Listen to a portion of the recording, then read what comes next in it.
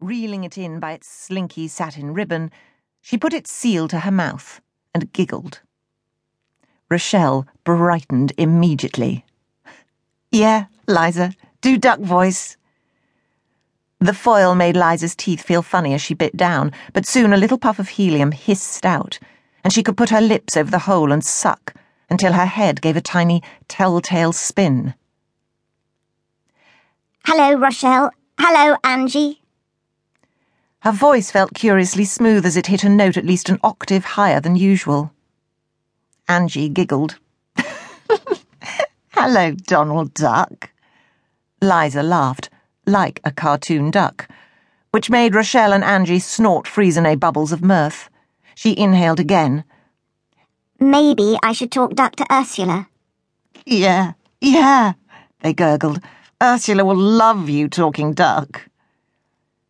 Squeezing the deflating balloon, Liza sucked her hardest, trying to see how high she could make her voice go. Then suddenly, relatives began shouting and looking at her, beaming and applauding. "What's up with them?" she quacked. Rochelle shook her head, unable to speak for laughing, wiping at her mascara with a fingertip.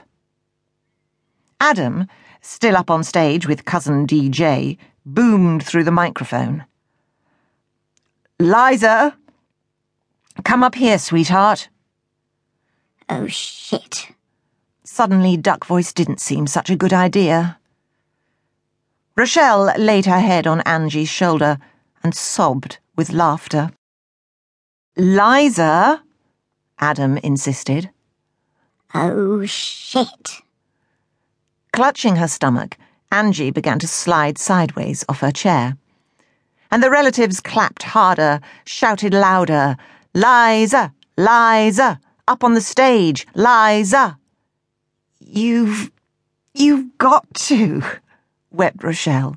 "It's a do. Adam's going to make a speech." And a scrum of relatives descended, arms outstretched. Liza, drink-drenched and helium-head-rushed, was powerless to avoid being hoisted up the 3 wooden steps and left teetering at Adam's side. He smiled boyishly, taking her clammy hand in his warm one. The room fell into waiting silence. Adam pressed his lips gently to her palm, then suddenly, hideously, dropped to one knee, dark brown eyes smouldering up at her. Enunciating every word, he said into the microphone, "Liza Reese, will you marry me?" People whooped and began to clap. Others shushed, wanting to hear Liza say, "Yes." "I think it's what we both want." Adam held the microphone up to her lips and winked, playfully. Liza recoiled from his hand and the spongy microphone that smelt like bad breath. In what universe did he think she'd want to be publicly cornered into relinquishing singledom? Had she missed a discussion about radically changing her life, tying herself to Adam? Her heart pounded in her ears, making it impossible to think logically about the audience, the occasion, or how to handle a delicate situation so as not to hurt Adam. She just opened her mouth, and the truth quacked out. "No, I don't want to marry you." Chapter 1. People with narcolepsy sleep message board.